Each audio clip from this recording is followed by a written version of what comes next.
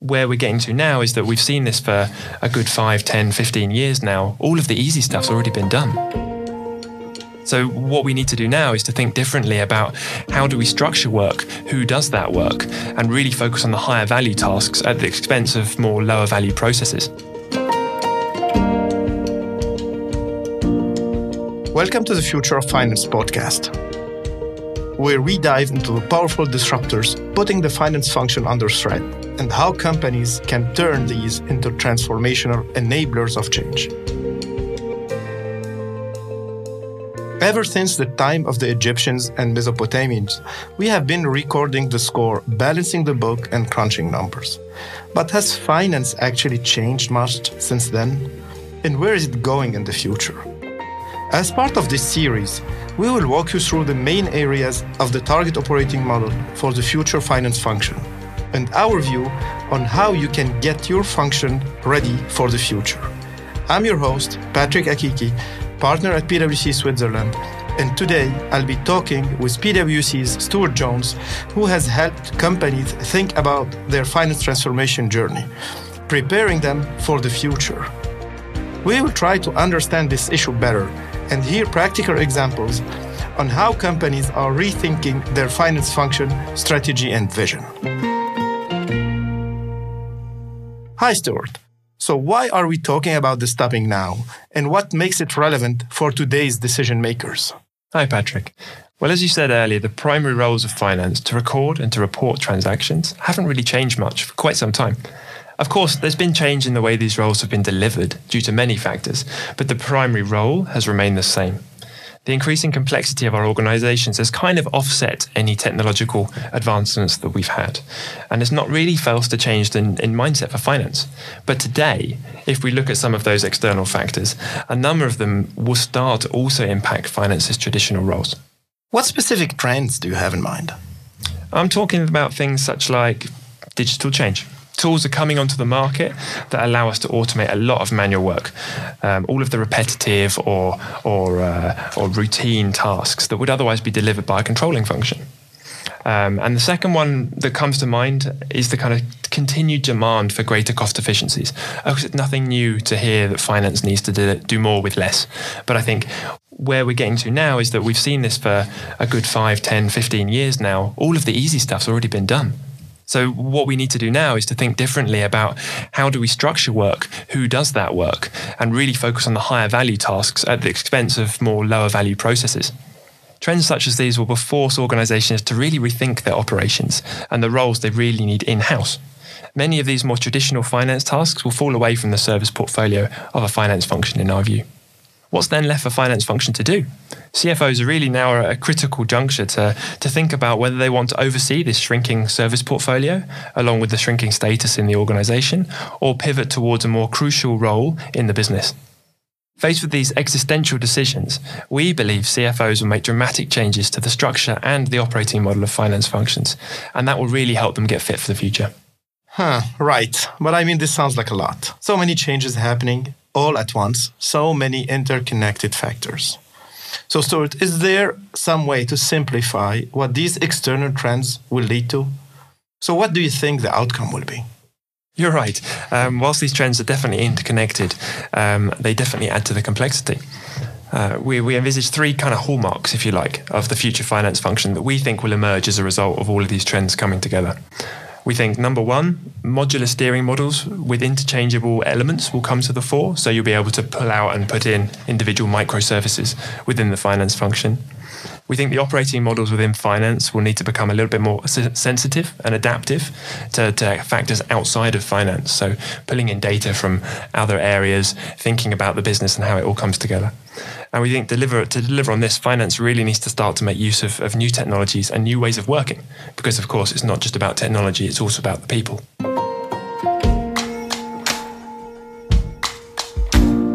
Got it. I'm sure everyone who's listening will also think this seems amazing. But the next question then will be, how can we actually implement these hallmarks? This is what you said, correct? Into our finance function to be prepared for the future. So how do you actually talk about this on a practical level with your clients? It's actually a really difficult task, because what we're asking people to do is completely rethink the way in which they work and the way that they've been used to working over a number of years. It's especially true for finance. It's been providing business critical services, so there's no real kind of down period where you can start to change the way that you work, and it's been doing that for such a long time.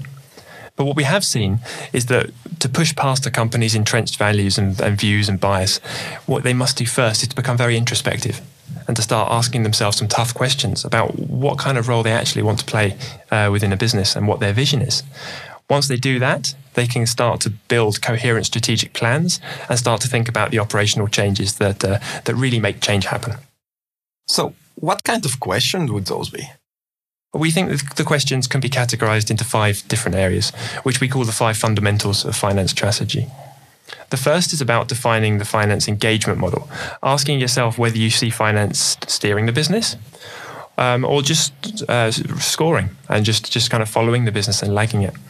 And then thinking within that, depending on your answer to that first question, are you really ready to invest in that profound change that needs to happen to pivot towards more of an insight function? Shifting the purpose of finance requires a significant shift in not only skills, but also infrastructure. And one of our projects was with a global bank that really wanted to future-proof their finance function. And we helped them across that entire transformation effort. And it was key with this client that we initially had to identify the areas where the change program was going to benefit and where it was going to benefit not only finance, but also other functions. So they could start thinking about how do they provide value to the broader business. And this allowed finance to really emerge as the driving force behind digital transformation across the business. So Stuart, if I don't, or someone or some of my client doesn't envision finance as a steering the business, well, if your vision doesn't include that, you should be upfront about it. You rather envision finance as an execution-only function, and that entails some decisions you need to make about how you invest in the function itself. The focus of your strategy will necessarily then be more on cost-cutting, standardization, and lean processes, making sure that you make it as lean, as mean, as efficient as possible. It'll, of course, mean lower levels of investment as opposed to more of an insight function. But in our view, it also delivers lower value and leaves some value on the table that finance could really play a bigger part. You know, cost-cutting and standardizations are also overarching trend, correct? Yeah, that's right. And due to those trends, I think it's fairly clear by this point that it will lead to much of the current manual and repetitive tasks becoming automated. It's such an important topic that we believe it deserves its own area, which is our second of the 5 fundamentals. CFOs really need to start asking themselves how they will use technology to augment finance processes and the finance professional of the future, of course, and whether they're willing to go through all of the effort and investment required to standardize processes so that they can then be automated. We've seen that while companies know that automation is coming, it doesn't necessarily mean that the company's ready to make that leap. Both on a strategic level and an operation level. You're absolutely right. And as you know, automation, of course, does not happen overnight. Even if we know that where the finance function is heading, there has to be a roadmap, a clear roadmap with clear milestones to move towards that. And it has to be done step by step. Absolutely. Once there's an understanding and commitment towards automation, there needs to be an upfront investment in resources, in training, in software packages, all of which needs to be factored into your budget and planning. We work with a global broadcaster who is going through a similar sort of challenge to this. And they really need to make sure that their finance function and their procurement processes were fit for new business models of the digital environment and digital economy. We conducted an end-to-end review of their systems and processes, and then we helped them standardize and to eliminate obsolete or inefficient processes. We used our knowledge of SAP and cloud leading practices to help understand what the future process requirements were, and this was then fed into our assessment approach. You mentioned already 2 major elements. What would be the third fundamental that you mentioned at the beginning? So the third fundamental is how finance processes are delivered. So looking at the operations of the function itself. Leadership teams should be thinking about what control they need over the day-to-day processes and the operations of the function. Okay, so you're saying that there needs to be these big investment and transformation initiatives rolled out across company. That probably isn't the right choice for everyone, or everyone should enroll in such journeys. What do you think? Absolutely. I think it really does differ from company to company. The question that companies need to ask themselves is Is it better for us to simply optimize what we have in-house, but keep everything in-house? Or do we start thinking about farming out more processes to a third party, be that the more traditional structure of a shared service center, or something even more dramatic, such as a managed service model or something like that, finding an outsourcing provider who can really provide much of the day-to-day work. Managed service arrangements like these can free up a lot of in-house function to give more resources into those high-value, insight-driving processes. And that's what the real goal of a managed service outsourcing model is. It gives more freedom and flexibility for the in-house staff to do the more insight-generating tasks. In one of our engagements, this time was with an engineering firm, the finance team recognized that digitalization was going to have an incredible impact on their function. And they wanted to capitalize on the opportunities this provided. It wasn't just a defensive move. It was more of an offensive strategic play to make sure finance was ready for this future. But they realized that it couldn't just come from within. And they needed to work with an independent partner who could give them that view of what others were doing within that context. So we helped them looking at the organizational structure, looking at peers, how are others doing it, looking at other providers in the market, and to help them build that new operating model that was fit for the future. We're talking about lots of transformation and lots of change here. There's no doubt we will embrace a huge change management journey across the organization. How would you consider approaching this with your clients? Change management's absolutely critical when thinking about such a fundamental overhaul. In fact, we've seen many clients be unsuccessful with their change programs. They invest a lot of money with great plans, great operations, great transformational journeys. But if they don't look at their people as well, then that change, it lasts maybe 6 months. And then they start to move back towards the old way of doing things. So the only way you can make change stick is you really need to have a big focus on your people. So finance teams need to ask themselves, how much of this change program will be delivered by the current skill set within the workforce? How do we bring our finance teams into that new world so they're ready to embrace change and ready to embrace the new technologies? So keeping in mind the answer to those previous questions around the operations, around the vision, we need to start thinking things about what skills do we need? How do we train our people towards them? Do we have e-learnings? Do we have external providers provide trainings? Those kind of things. How do we recruit the right talent? Are we looking in the right talent pools? Typical finance professionals are pulled from business schools and these sorts of things. Is that still the right place to get our staff? Or do we need to start looking in other areas?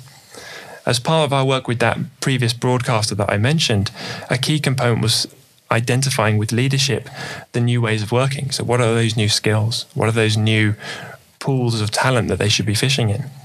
And making sure that they were bringing the right people into the finance organization to really make sure it would be a function of choice for future employees.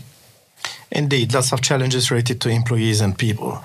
But if we go back to what we were saying at the beginning about the historical role of finance as being the number cruncher, I mean, is there something in the history that can also be leveraged for future of this function? Or are we talking about starting from scratch here? That's a really good question, because I think it's often with change journeys, it's iterative. We can't just completely wipe the slate clean and forget about everything that's gone in the past.